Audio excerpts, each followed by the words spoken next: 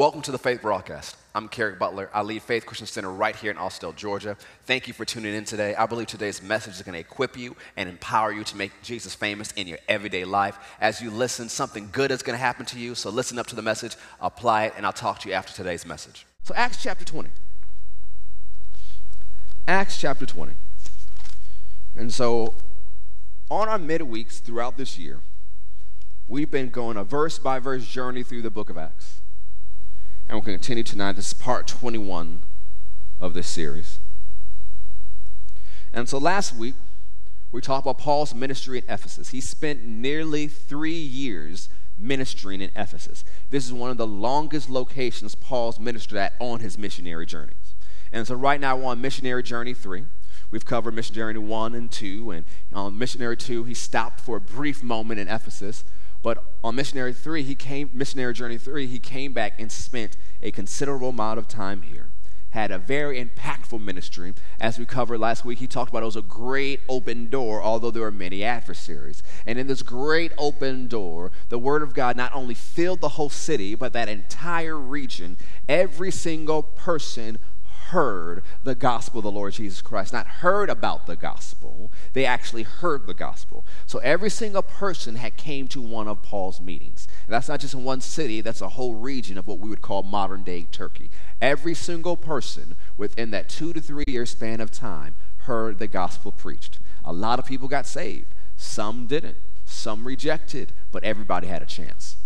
And it was a result of that open door. And we know near the end of the time of ministry that the enemy stirred up a riot because he wanted to stop what Paul was doing and the effect he was having. And then they stirred up the riot, but the government calmed it down and said there's no charges you can do against these people. They tried to catch Paul. They couldn't find Paul because he got really good at hiding by this point.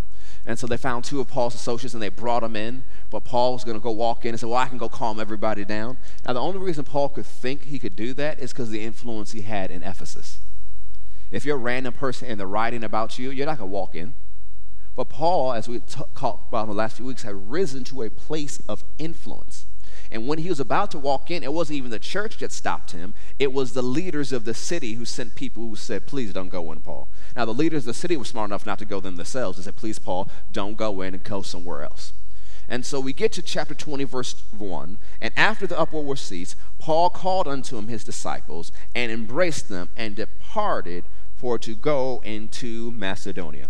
So Paul is leaving Ephesus and he's heading to Macedonia. Now, in verse 2, Paul's going to travel a great distance. So if you get ready to show that map for me. In verse 2, Paul's going to travel a great distance. As we covered in the book of Acts, there are some verses that represent years and hundreds of miles of travel, and there are some chapters that represent a day. But verse 2 is going to look at all this distance Paul's about to travel. And when he had gone over those parts. Now, what are those parts? As you see in the map, those parts, you see the red arrows and the lines are his journey, missionary journey number 3. Those parts include Asia Minor, which includes the churches in Smyrna, Pergamum. It also includes the city of Troas, which we know as the ancient city of Troy. It also includes the parts of Macedonia, where he is heading to. So he's going over all these parts where he has started churches. Remember, there's a church in Smyrna. There's a church at Pergamum. We know about those churches because of the book of Revelation. Those were churches Paul started. And so he's going over these parts and into Macedonia. And notice what he does. And he has given them much exhortation. So he goes to every single church where he started. Every single city he passes through. He preaches, he teaches, and he gives instruction. So this is not, okay, he spent a day here, a day here. This is a long period of time pouring into all the churches he started. And eventually, he gets to Greece. But in order to get to Greece, which is also known as Achaia from the scriptures, he would go through the seaport at Troas and then sail into Macedonia. But Paul had something to say about his brief time in Troas. Go look at 2 Corinthians chapter 2, verse 12 with me. 2 Corinthians chapter 2, verse 12. Paul says, furthermore, when I came to Troas to preach Christ's gospel, and a door was open unto me of the Lord. Remember, Paul's interested in ministry places where there's open doors. But he said, I had no rest in my spirit, because I found not Titus my brother, but taking my leave of them, I went from thence into Macedonia. Sometimes we mean taking my leave. Okay, Paul said, yeah, there's open door. I'm not going to do anything about it because I really want to get to Macedonia. But the phrase taking my leave means to bid farewell or to give parting instructions to. So Paul ministered in this open door. He gave parting instructions. This is what I want you to do until I come back. And then he heads into Macedonia. One of the reasons he wanted to get into Macedonia, he wanted to hear from Titus how the church at Corinth was doing. Remember, as we said in the past few weeks, Paul sent Titus to preach unto them. So he already wrote 1 Corinthians from the city of Ephesus. And he sent Titus to there. And so he's waiting for Titus to come back to give him an update. So he gets to Macedonia. And as I remind you, the capital of Macedonia is Philippi. Paul's heading to minister to the churches he wrote the book of 1 Thessalonians to and 2 Thessalonians, as well as to Berea. We read about them already in the book of Acts, as well as Philippi. Paul would later write the book of Philippians a few years later, so he hasn't written that book yet. But these are the people he is going to minister to. So he's heading towards Corinth. And there, when he gets to Corinth, he stays there for 3 months. Now, while he's in Corinth, remember, he's a minister to the church at Corinth. And when he writes 1 Corinthians from Ephesus, when he's in Macedonia spending time there, he gets a report from Titus. He writes 2 Corinthians to them. So before Paul sees them again, he's already written them 2 lengthy letters. And after he gets there, he spends 3 months with them. But in his 3 months of ministering to the church at Corinth, Paul is not just focused on the church at Corinth. In this time, he writes the book of Romans. Now, one of the things about the book of Romans, a lot of letters Paul writes, he's writing to churches he started. Paul did not start the church at Rome. He hadn't even been to Rome yet. But in his heart, he says, I got to preach at Rome. He says, I want to add to what God is doing to the work at Rome. I want fruit among those of the work at Rome. I believe I have some blessing and spiritual impartation to add to what God is doing at Rome. So he writes to the church at Rome. And in his letter to the church at Rome, you begin to understand Paul's mentality and what he's planning to do on the rest of this missionary journey. So let's go to Romans 15. Remember, as we said in the weeks past, Paul's very strategic. He's a Holy Ghost-filled man, but he's also a brilliant man. He has a strategy and he has a plan. And a lot of times we would have read through 4 verses and kept going, but we don't realize this is what Paul is doing. Paul is doing a lot. He's done a lot of preaching and teaching and counseling and correcting and building and writing. The book of Romans and 1 Corinthians, 2 Corinthians, these are not small books. These are very lengthy books. 1 Corinthians is 16 chapters. 2 Corinthians is 13 chapters. Romans is 16 chapters. This is a lot of time spent writing and pouring out. So Romans 15:22, Paul says, for which cause also I've been much hindered from coming to you. I wanted to get you, but I've been hindered. But now having normal place in these parts, and having a great desire these many years to come unto you, whensoever I take my journey into Spain. So Paul says, when I take a journey, I'm going to go preach in Spain. But before I get to Spain, I'm going to come see you. For I trust to see you in my journey, and to be brought on my way thitherward by you, if first I be somewhat filled with your company. But now, remember, he's writing from Corinth, I'm heading to Jerusalem to minister unto the saints. For it has pleased them of Macedonia and of Achaia to make a certain contribution for the poor saints which are at Jerusalem. As we talked about, and when we talked about the church at Corinth, how they were supposed to give, the church at Philippi was going to give. And so Paul has collected an offering from Macedonia. He's collected an offering from Corinth, which is Achaia or Greece, and he's going to Jerusalem to deliver that to the saints who are at Jerusalem. One of the reasons, remember, we understood that there has been a drought and a famine in Jerusalem. And just like today, when there are droughts or famine or economic downturns, usually the people who hurt the most are the poor. And so the churches at Corinth and the churches at Philippi said, we're going to be a blessing to the saints at Jerusalem. Why is it so important? Paul goes on to say, because it has pleased them verily, and they are their debtors. For if the Gentiles have been made partakers of their spiritual things, their duty is to minister unto them in carnal things or natural things. Wherefore, therefore, I have performed this and have sealed to them this fruit. I will come by you into Spain. So Paul said it makes sense for them to sow into the church at Jerusalem because they exist because of what the church at Jerusalem did. And I said, because the church of Jerusalem, their apostles, their prophets, their evangelists, their pastors, their teachers, they obeyed God and they were faithful to God. They were able in all these places to know about Jesus. And Paul said it makes sense that we're a blessing to them. And so us here in Atlanta, we've existed 26 years, but we exist because there was another church in Michigan who prayed and gave for years. Some of them didn't know about it in Georgia. Now, some of them eventually say, you know what, we like the weather down here, so we're going to move and join the church of Georgia. A lot of them have done that, and we hear from them all the time. It's like, yes, our winters are a lot better. But some of them are even in heaven by this point, and some of them are still in the church there. They have no plans to visit or come down here, but God moved on their heart, so they prayed. And they gave. They even gave into when we built this building. And so, in Paul's sense, we should be a blessing to them. So we are. So there are times where I'll tell my accounting department, now let's send a seed up there. Let's sow into that. This is what's going on. We're going to sow a seed. Why? We are their debtors. Amen.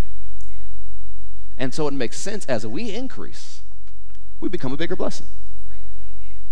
That we look for different ways to support what God has them doing. Because we're recipients of their faithfulness. And then as we go forward and start works all around the world, they'll go, let's go bless the church there in Atlanta and in Austell, because we're recipients of their faithfulness. So this is what Paul's sharing here. And inside you see his thinking of how the churches should contribute to Jerusalem, but also you see his heart. Where does Paul want to go? Jerusalem. What's his destination? Jerusalem. So everything he's doing, he's still trying to get back to Jerusalem. Sometimes it's not just about the destination. It's also the journey. Because although he's trying to get to Jerusalem, he is writing letters. He's preaching at several churches. There are open doors. There are miracles. But so many times we're focused on getting to the next destination. We miss what God's doing in between.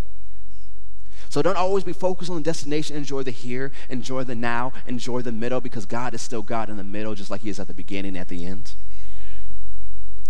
So let's go back to chapter 20, pick up with verse 3. So Paul stays in Corinth for 3 months.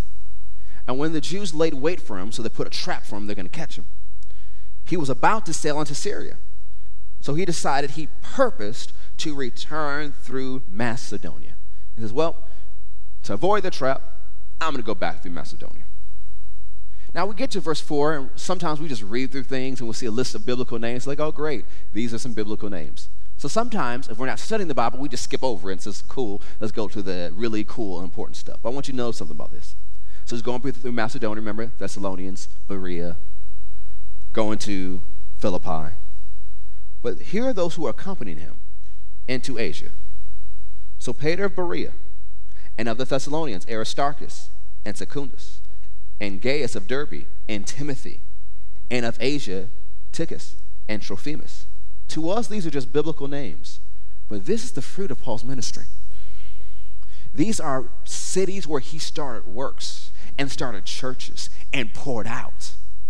And now he's going back to minister in Jerusalem, but it's not just him. There's a team who's going with him. These are people who have grown up in the things of God to the point now they're about to pour out all around the world. So to us, this might be a biblical list of names, but to Paul, this is the fruit of the ministry. Because remember, Timothy's with them. Timothy was a teenager, a young man when he went to the church first. And then Timothy began to travel and grow up in the things of God. Part of this group is also Luke. Luke got saved in the second missionary journey, and now he's with him. So you have all these people from the first missionary journey and the second missionary journey who have grown up in the things of God, and Paul goes back through this and says, hey, we're coming with you to be a blessing because we've grown in the things of God. Verse 5, these going before tarried for us at Troas or Troy, and we sailed away from Philippi after the days of unleavened bread, and came into Troy in 5 days, where we abode 7 days. And upon the first day of the week, on Sunday, when the disciples came together to break bread, Paul preached unto them, ready to depart on the next day. So maybe the afternoon, early evening, they come together on Sunday, they have dinner, they're fellowshipping. You know, one of the things about Christianity, the table is very important. Now, we might eat too much at the table, but the table is still important. Because the fellowship that happens over food is important to Christianity. So that's why coming to church is important, but also having fellowship with other believers and spending time together is important. So Paul's in this room. They've had dinner. Paul has preached all through the dinner. Paul's preached all through the dessert. Paul's preached to anyone who's had coffee after the dessert. And he keeps going. And it says he continued his speech until midnight. And there were many lights in the upper chamber. Why? Because there's no more sun. There's no more daylight. When they were gathered together, and there sat in the window a certain young man named Eutychus, being fallen into a deep sleep. Paul was preaching. People's like, well, if Paul was here preaching, I'd stay awake all day long. No, you wouldn't. Eutychus kept going, yeah, that's good, Paul. Amen. You know, there's some people who are professionals at falling asleep at church. I knew a person who could fall asleep in church, but knew how to say amen in their sleep. And you didn't even know they were asleep. This is like they were meditating. They were deep in the spirit. Amen. Praise God. And be knocked out. It's like the people you heard of, they can snore in tongues. Like, wait a minute, what type of spiritual level are you at that you snore in tongues? What's going on? You knocked out and I was like, okay. So Paul's preaching, giving great revelation, teaching, and Eutychus is struggling. Nodding in, nodding out. Fell into a deep sleep. Now it's not a light sleep, it's a deep sleep. This dude is knocked out. And as Paul was long preaching, so Paul keeps on preaching, he sunk down with sleep. So now he's not just deep sleep, he's leaning and fell over. He's laid out. And then, I guess he rolls. I guess, some people sleep still. Some people roll while they sleep. I guess Eutychus was one of the rollers because he rolls, but he rolls out the window. It's a third floor house. Maybe he didn't start at the windowsill. Maybe it's like, if I sit at the window with the fresh air, there's no way I'm falling asleep. Maybe he had some type of mentality why he fell asleep in the window, but anyways, he fell asleep. And he fell down from the third loft. And after he falls out the window, people rush going, oh no! And they're rushing down to get him, and they pick him up. He's dead. And Paul went down and fell on him. This is like what Elijah and Elisha did when they laid on people and the power of God went from their body into that person's body. Embracing him said, trouble not yourselves, for his life is in him. And when he therefore was come up again and had broken bread, so they had like a midnight, 3 a.m. snack or whatever, and he talked a long while after that, even till the break of day, so he departed, and they brought the young man alive, and they were now a little comforted or encouraged. So after Paul raises this dude from the dead, tells him, go back upstairs, you still need to hear this, and he keeps preaching. He says, okay, let's eat, and he keeps preaching and preaching and preaching and preaching. Y'all think I can preach long when I'm in Africa. Paul has me beat by at least 8 hours here. I was talking to the team today, I said, you preach for how long? I said, yeah, I preached about 4 hours, and then we pray for an hour or so, and it's about a 6-hour meeting. Paul had like a 6 p.m. to 6 a.m. meeting. And so he departed. And we went before to the ship and sailed into Assos, there intending to take in Paul, for he appointed, minding himself to go foot. So it's a short distance, and Paul said, instead of getting on the boat, I'm going to walk there. So Paul made a decision he's going to walk there. So his team meets him within Assos, and they took him in, and they came to Mytilene, and they sailed thence and came the next day over to Chios, and the next day where we arrived at Samos, we tarried at Trogyllium, and the next day we came to Miletus. So they're taking a ship, and at different places they have different layovers. It's like today when we fly, we have layovers. For Paul had determined to sail by Ephesus, not sail to Ephesus. He says, I want to sail by Ephesus because he would not spend time in Asia. He said, I already spent in this trip 3 years and more in Asia. I'm trying to get to Jerusalem. And he knows if I go into Asia, they're not going to let me leave. I'm going to be there even longer. So he says, I'm going to go by there. So he stops in Miletus because he said it hasted, if it were possible, to be at Jerusalem the day of Pentecost. And from Miletus, he sent to Ephesus and called the elders of the church. The word elders here, these are the pastors. These are the leaders. So he calls for the pastors and the leaders of the church at Ephesus. And what we're about to see is the first recorded ministers' conference in the Bible. Paul's about to have a conference with his ministers, with his pastors. Remember, the church at Ephesus is a large church. It comes to be the main church in the early New Testament. That if you wanted a church to look to, you looked at the church at Ephesus. Even in the book of Revelation, we begin to dissect what Jesus said about them. They were a ministry machine. If you wanted to go to a conference in the old days, in the New Testament, you would have gone to Ephesus. They would have had the biggest conference and the biggest convention. They would be ones to train you how to do ministry. They had everything down to a science. This is a booming church and a big church. Eventually, Timothy is going to pastor the church. As I shared last week, not only was all these things going on, John moves there, and Mary, the mother of Jesus, goes there. How many want to go to church that Mary's Jesus' mom says, you know, this is my church home? This is that type of church. So Paul's calling their leaders in and to pour into them. And he says, when they were come to him, he said, you know, from the first day that I came into Asia, after what manner I've been with you at all seasons, that you've been able to observe my life. You know what type of person I am. Serving the Lord with all humility of mind, and with many tears, and temptation, which means trials, which befell me by the lying the weight of the Jews. So you saw how I acted in every season, whether the season was good or whether it was a trial. You saw what happened when the enemy tried to attack me, and how I kept back nothing that was profitable unto you. He says, I didn't hold things back, but I've showed you and have taught you publicly and from house to house. We know that Paul taught in the synagogue for weeks, but then after he preached in the synagogue, he went to the school of Tyrannus and preached there and taught there every day for over 2 years.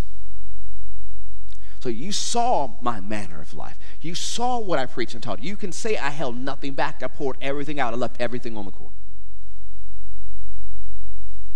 And from house to house. So in addition of teaching every day in the afternoon at the school of Tyrannus, he would also go to their small groups and preach and share, testifying both to the Jews and also to the Greeks, the Gentiles, repentance toward God and faith toward our Lord Jesus Christ. And now, behold, I go bound in the Spirit unto Jerusalem, not knowing the things that shall befall me there, save that the Holy Ghost witnesses in every city, saying that bonds and afflictions, trouble, abide me. Can you think about this for a second? We might get into the next time, but every city Paul's preaching and teaching, the Holy Ghost is saying to his heart and through the gifts of the Spirit, when you get to Jerusalem, you're going to run into trouble and you're going to run into chains. Not one city, every city. And we've just said today how many cities Paul went to. So when he gets to Smyrna, that's what he hears. When he gets to Pergamum, that's when he hears. When he gets to Troy and the great open door, that's what he hears. When he gets to Philippi, that's what he hears. When he gets to Thessalonica, that's what he hears. When he gets to Berea, that's what he hears. When he gets to Corinth for 3 months, that's what he hears. And so he's sharing this in advance with the church at Ephesus.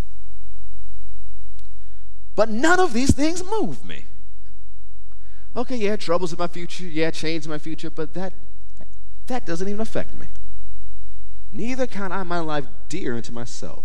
Why? So that I might finish my course with joy. So Paul's not even afraid of what's coming. He says, I don't know what's going to happen. I know this and this is going to happen, but I'm going ahead because I'm going to finish my course with joy. So this is my end. I'm going to finish it with joy. He said, I'm not just going to finish. I'm going to finish with joy. Don't just focusing on finishing, finish with joy. And the ministry which I've received of the Lord Jesus to testify the gospel of the grace of God. And now, behold, I know that you all among whom I've gone preaching the kingdom of God shall see my face no more. So he says, I don't think I'll ever come back and preach in Ephesus. He says, you may never see me again face to face. Wherefore I take you the record to this day that I'm pure from the blood of all men. For I have not shunned to declare unto you all the counsel of God. Because I preach everything God told me to preach. I poured out everything I had. I can't be blamed for the decisions people made. I did everything God wanted me to do. Because you can be blamed if you didn't do what God wanted you to do. Then, because if you don't pour out and do what God has called you to do, then people who disobey because you didn't obey, that's your fault. But Paul said, I did what God wanted me to do. There's no blood on my hands. Now he tells the pastors, take heed, therefore, pay attention to yourselves and to all the flock over which the Holy Ghost has made you overseers. So the Holy Ghost appoints pastors and overseers. Notice what he says. Pay attention to yourself and the flock. Then number 2, feed the church of God. One of the main responsibilities of the pastor is to feed the church the word of God. When we studied out before us with knowledge and understanding, it's the preaching and the teaching of the word of God, which he has purchased with his own blood. For I know this, he's going to give them a prophetic warning, that after I leave, shall grievous wolves enter in among you, not sparing the flock. Wolves are going to come in and pick off the sheep. So, I have patience with a lot of people and a lot of things, but I don't tolerate wolves. That's why the pastor has a shepherd crook. I don't tolerate wolves. I'm patient with a lot of things, but not wolves. And also of your own self, shall men arise speaking perverse things to draw away disciples after them. So even from the ministry crew that comes at Ephesus and pastors, there are going to be people who are going to say wrong and perverted things to bring people after them. So Paul gives them this warning. Do you guys want to know if they actually followed Paul's warning? Go to the book of Revelation real quick. So Paul warns them prophetically by the Holy Ghost. And so you get to the book of Revelation. This is somewhere between 20 to 40 years at least after Paul's time here. By this point, Paul has been martyred. All the original disciples have been martyred except John. John has moved to Ephesus, and he's overseeing the churches that Paul planted. And so when Jesus appears to John, he's talking to him about these churches that are now under his charge. So chapter 2, verse 1, unto the angel or to the messenger, the pastor of the church at Ephesus write. Timothy's probably still the pastor at this point. So to Timothy write, these things saith he that holds the 7 stars in his right hand, who walks in the midst of the 7 golden candlesticks. I know your works, and your labor, and your patience, and how you cannot bear them which are evil. You have tried them which say they are apostles and are not, and you have found them to be liars. And has borne and has patience, and for my name's sake you have labored and have not fainted. So what do? When these people rose up, these wolves, these people speaking the wrong things, they said, okay, let's try you out for a second. Oh no, that ain't God. So they paid attention to Paul's warning. Now Jesus gives them another warning, nevertheless I have somewhat against you, because you have left your first love. Remember from where you are fallen and repent, and do the first works. Do what you did at the very beginning. Or else I will come to you quickly, and I will remove your candlestick out of its place, except you repent. He reminds them, remember at the very beginning. What was the beginning? Acts chapter 19. That great revival. He points them back to that. We won't get into the first love tonight. But notice verse 6. With this you also have. He gives them another compliment. You hate the deed of the Nicolaitans, which I also hate. Have you ever wondered, what does the son of love hate?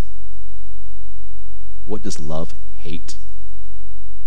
Now the Nicolaitans were a group that did come from Christianity.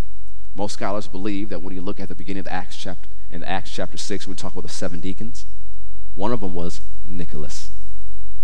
He was a proselyte, meaning he already came from a pagan religion and then became to the Jewish religion, and then he got saved. So he's already been in multiple religions. And so at some point of time, he begins to turn away from the truths of Christianity, and he begins to talk about how you can live promiscuous and be okay. He begins to promote sexual immorality.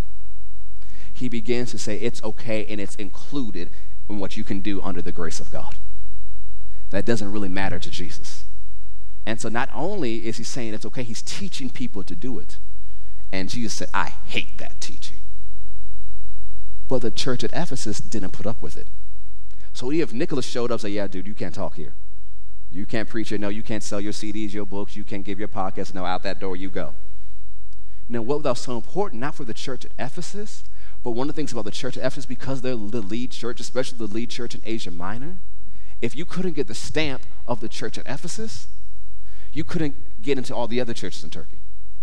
So they try to go and say, what did Ephesus have to say about you? And so if they said, no, you're a false apostle, then Smyrna and Pergamum and Thyatira and all the others say, yeah, we don't want you either. So Ephesus did pay attention to Paul's warning.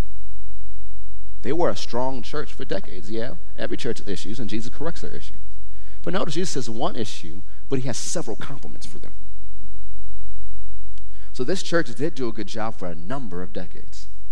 So Paul says in verse 31, therefore watch and remember that by the space of 3 years, I cease not to warn everyone night and day with tears. And now, brethren, I commend you, I trust you, I turn you over to God. I can't be here with you anymore, but God's still with you. And I could turn you over to the word of God, the word of his grace. The word is able to build you up and give you an inheritance among all them which are sanctified. I have coveted no man's silver or gold or apparel.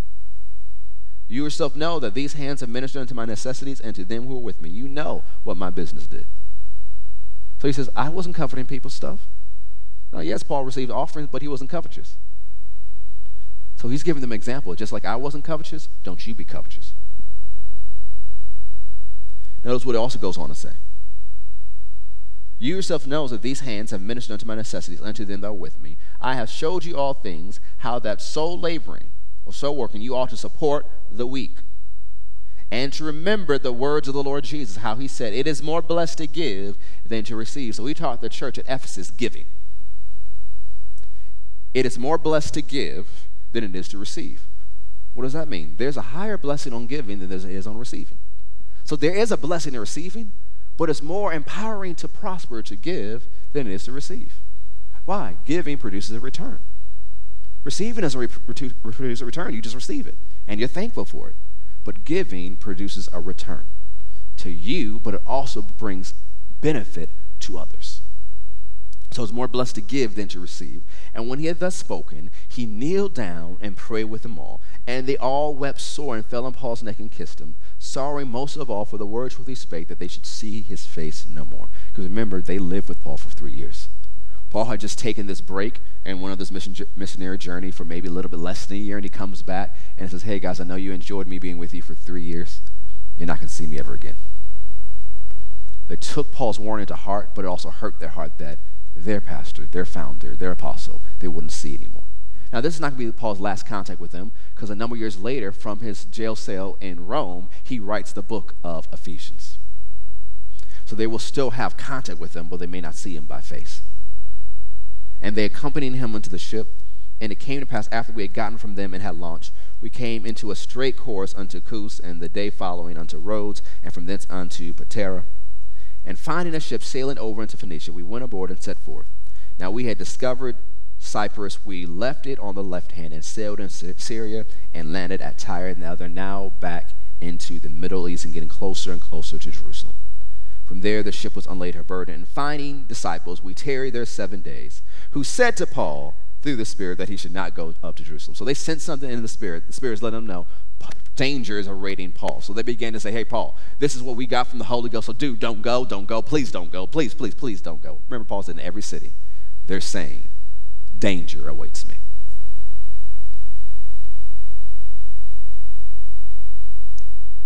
And when we accomplished those days, we departed and went our way, and they all brought us on our way with wives and children till we were out of the city, and we kneeled down on the shore and prayed. And we had taken our leave one another, and we took ship and returned home again. And when we had finished our course from Tyre, we came to Ptolemais and saluted the brethren and abode with them one day. And the next day, we that were of Paul's company departed and came into Caesarea. Last time we were talking about Caesarea, there was a man of God who moved there and settled there. We entered into the house of Philip the evangelist. This is many years since Philip, as a deacon, went out into Samaria and had a revival. And as we talked about Philip's ministry, he had a revival in Samaria, and then afterwards he was translated and he preached all the way up the coast until he got to Caesarea, and he stayed there. That became his base. We also know in Caesarea is where Cornelius lives, how the door was open, and Peter's ministry has been there. It's a beautiful city on the coast. It's a big Roman colony, a big important colony and city to Rome. Philip the evangelist was one of the 7, and abode with him the same man had 4 daughters, virgins, which did prophesy. So he was an anointed man of God, but the anointing also went to the next generation. So he settled there, had a family, and now his children are in the ministry.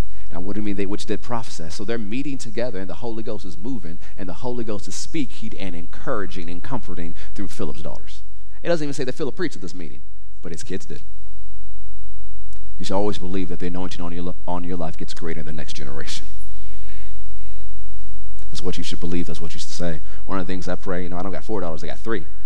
And I said, well, if Philip's daughters can prophesy, so can mine. The anointing is supposed to increase. It's supposed to go from generation to generation. And we tarried there many days. There came down from Judea a certain prophet named Agabus. We've seen his ministry before. And when he was come unto us, he took Paul's girdle, took his belt, and bound his own hands and feet, and said, Thus saith the Holy Ghost, so shall the Jews at Jerusalem bind the man that owns his girdle, and shall deliver him into the hands of the Gentiles. And when we heard these things, both we and they of that place besought him not to go up to Jerusalem. So Paul gets this direct warning from the Holy Ghost. He's very close to Jerusalem now. The Holy Ghost sends the prophet, Agabus, to say, Thus saith the Holy Ghost, just in case you didn't know who's saying it. When you get to Jerusalem, he even had a prop in his prophecy. See, I can use props in my preaching because a prophet had a prop in his prophecy. He took his belt and bound his own hands and feet and says, Thus saith the Holy Ghost, the Jews at Jerusalem are going to bind the man who owns his girdle and hand him over to the Gentiles. Now you got to ask yourself, knowing this, why did Paul go to Jerusalem? Because then also his whole crew, everybody there, Philip's family, Luke, Timothy, the whole crew, everybody at that house in Caesarea starts saying, Don't go. Please don't go. Please don't go. I'm sure even Agabus, after he's done ministering about the Holy Ghost, said, Yeah, dude, what? Don't. So you have to ask yourself, why did Paul go to Jerusalem? If the Holy Ghost kept witnessing in every single city, this is what awaits you. How many want to know why he went to Jerusalem? You'll find out next time. Stand to your feet. Stand to your feet. But one of the things I want you to remember about today, it's not always about the destination. The journey is important. Because God will do amazing things on the journey and will teach you amazing things on the journey. You'll have great impact on the journey. So yes, set your faith for your next level and the destination. But there's also this period of time before you get there. That's not just preparation time, because God can use you greatly in your preparation time. I remember Dad Hagin would talk about how that God never called him to pastor. God called him to be a prophet and teacher and teach his generation faith. But for 12 years, he pastored. He said that was his preparation season. But he pastored multiple churches and had a great impact. That was preparing him for where God wanted him to go. But it wasn't just about the destination. It was the journey God took him through. Your journey has impact. Yes, your destination has eternal impact, but so does your journey. And the thing is, if we can miss the impact of the everyday because we're focused on the destination. There's supernatural hidden among the ordinary. We talked about David on Sunday, how if he dismissed the ordinary, he would never make Goliath. Because his dad asked him to be Uber Eats. He could have missed it. He was a teenager. He could have said, oh my gosh, I don't want to go. Can we send somebody else? But in the ordinary, he walked into his destiny. There's power in the ordinary. There are miracles in the ordinary. There are breakthrough in the ordinary. Don't dismiss small beginnings. Don't dismiss the in-between. One of the things that's just deep on my heart as I've been preparing for next year, and the Lord's dealing with me about 2020, but a year of visions and dreams. Not just vision and dreams, but visions and dreams fulfilled. But as we focus on fulfilling the vision for our life and dreams God has put on our heart, let us not forget the process to get there. I remember a number of years ago, I had a dream. I was still a student at ORU. And in this dream, I saw different things and different phases of my life and things the Holy Ghost had called me to do. And in that dream, I talked to, I understood some of it, but I talked to another man of God who is a prophet of God, has a church today in another part of the country. And I shared with him what I saw. And he said, yeah, what you're seeing is correct, but what you didn't see in the dream was a change in you. You saw yourself going to all these different things, going to all the different places and phases of your life. But what you couldn't see is what God was doing in you as you went. Your process is important because the process you undergo in the journey prepares you for your destination. That's why you just can't get to the destination tomorrow. You're being prepared for the next level. One of the things I remember learning from Tim's story, you're being seasoned and you're going to be set so that you can soar. So don't despise small beginnings. Don't despise the process, because the process is important. The journey is important. Set your faith for the vision coming to pass so that you can say it shall all come to pass, and it's all come to pass at last. Set your faith for those dreams to come true, but also know that every day God is doing a work in you. And as he's doing the work in you, if you look at the future as well as your now, God will use you to do great things in the now. Paul was heading to Jerusalem. His heart was to get to Jerusalem. He wanted to bring this offering to Jerusalem. But in between, he raised someone from the dead. In between, he wrote the book of Romans. Thank God for his in-between. Because we got the book of Romans. In his in-between, he wrote 1 Corinthians and 2 Corinthians. Thank God. His in-between blessed us. Don't dismiss the in-between. Walk with God. You're walking towards a different destination, but the walk and the journey is important. It's not just about the destination. It's also about the journey. And all of it is impactful and powerful. So, Father, we thank you for the journey. We thank you for the destination. We thank you. Yes, you're the Alpha and the Omega, but you're also the God of the middle. You are our preserver. You are our strengthener. You are our standby. You are our ever-present help. You are our comforter. You never leave us nor forsake us. You walk with us every single step of the way. So thank you for being with us. Thank you for being patient with us. Thank you for helping us when we mess up. Thank you for lifting us when we trip. Thank you for when we take our eyes off of you, when we begin to sink, you're right there and you caught us.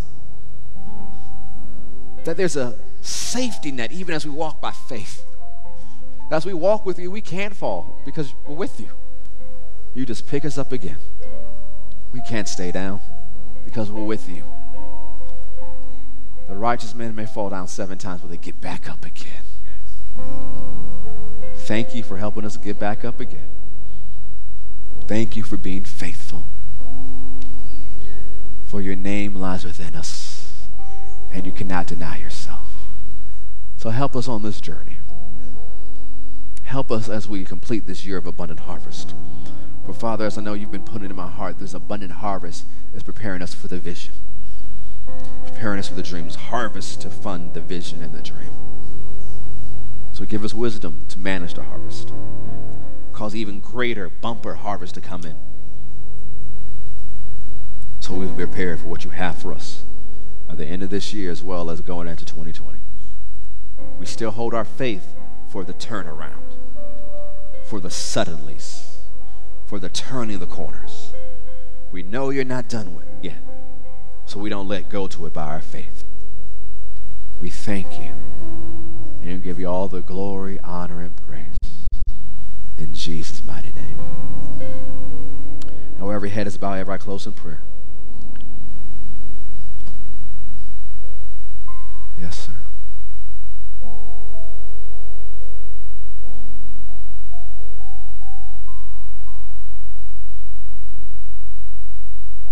Sister Bernice, you got something?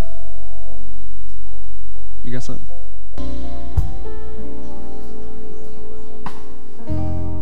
Can you hand me a mic? Hand a mic.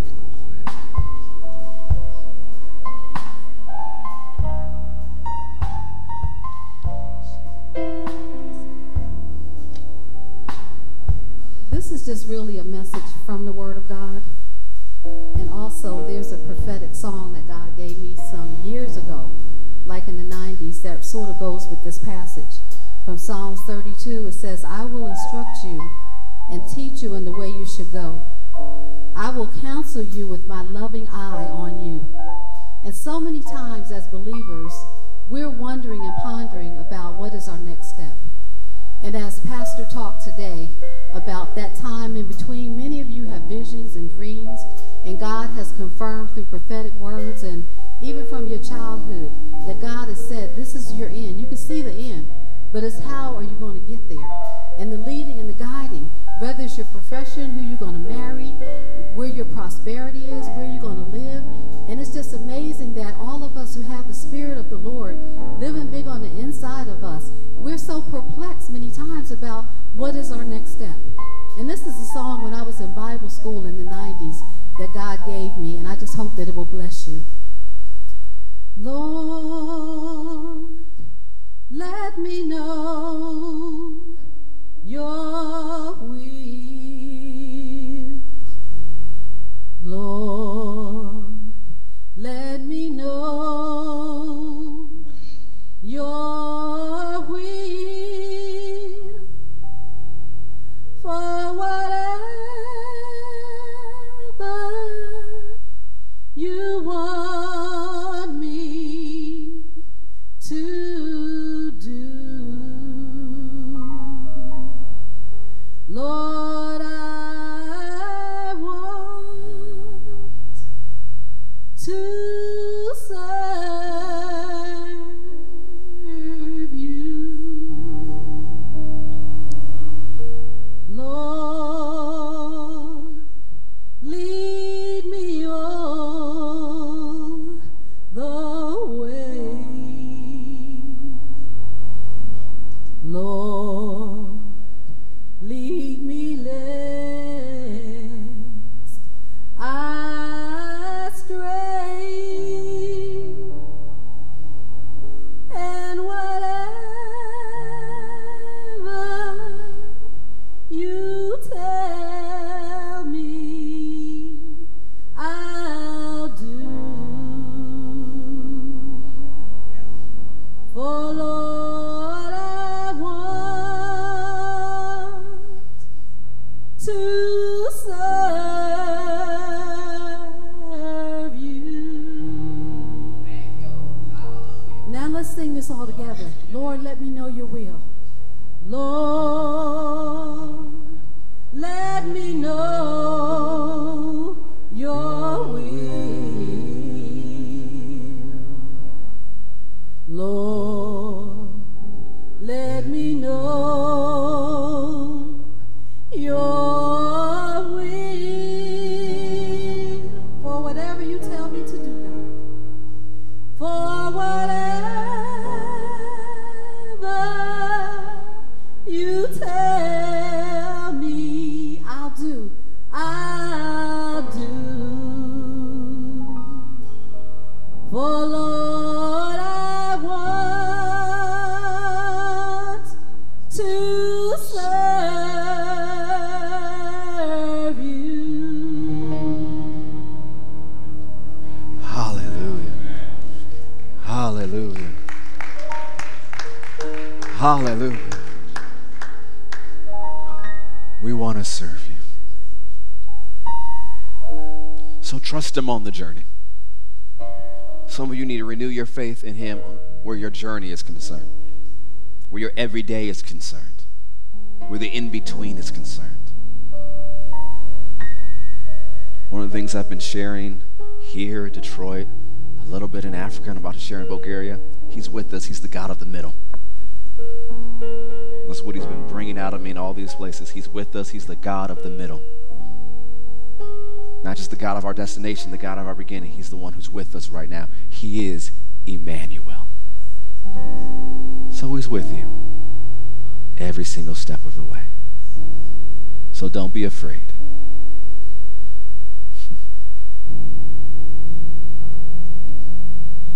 Don't be afraid. Don't even be afraid of going astray.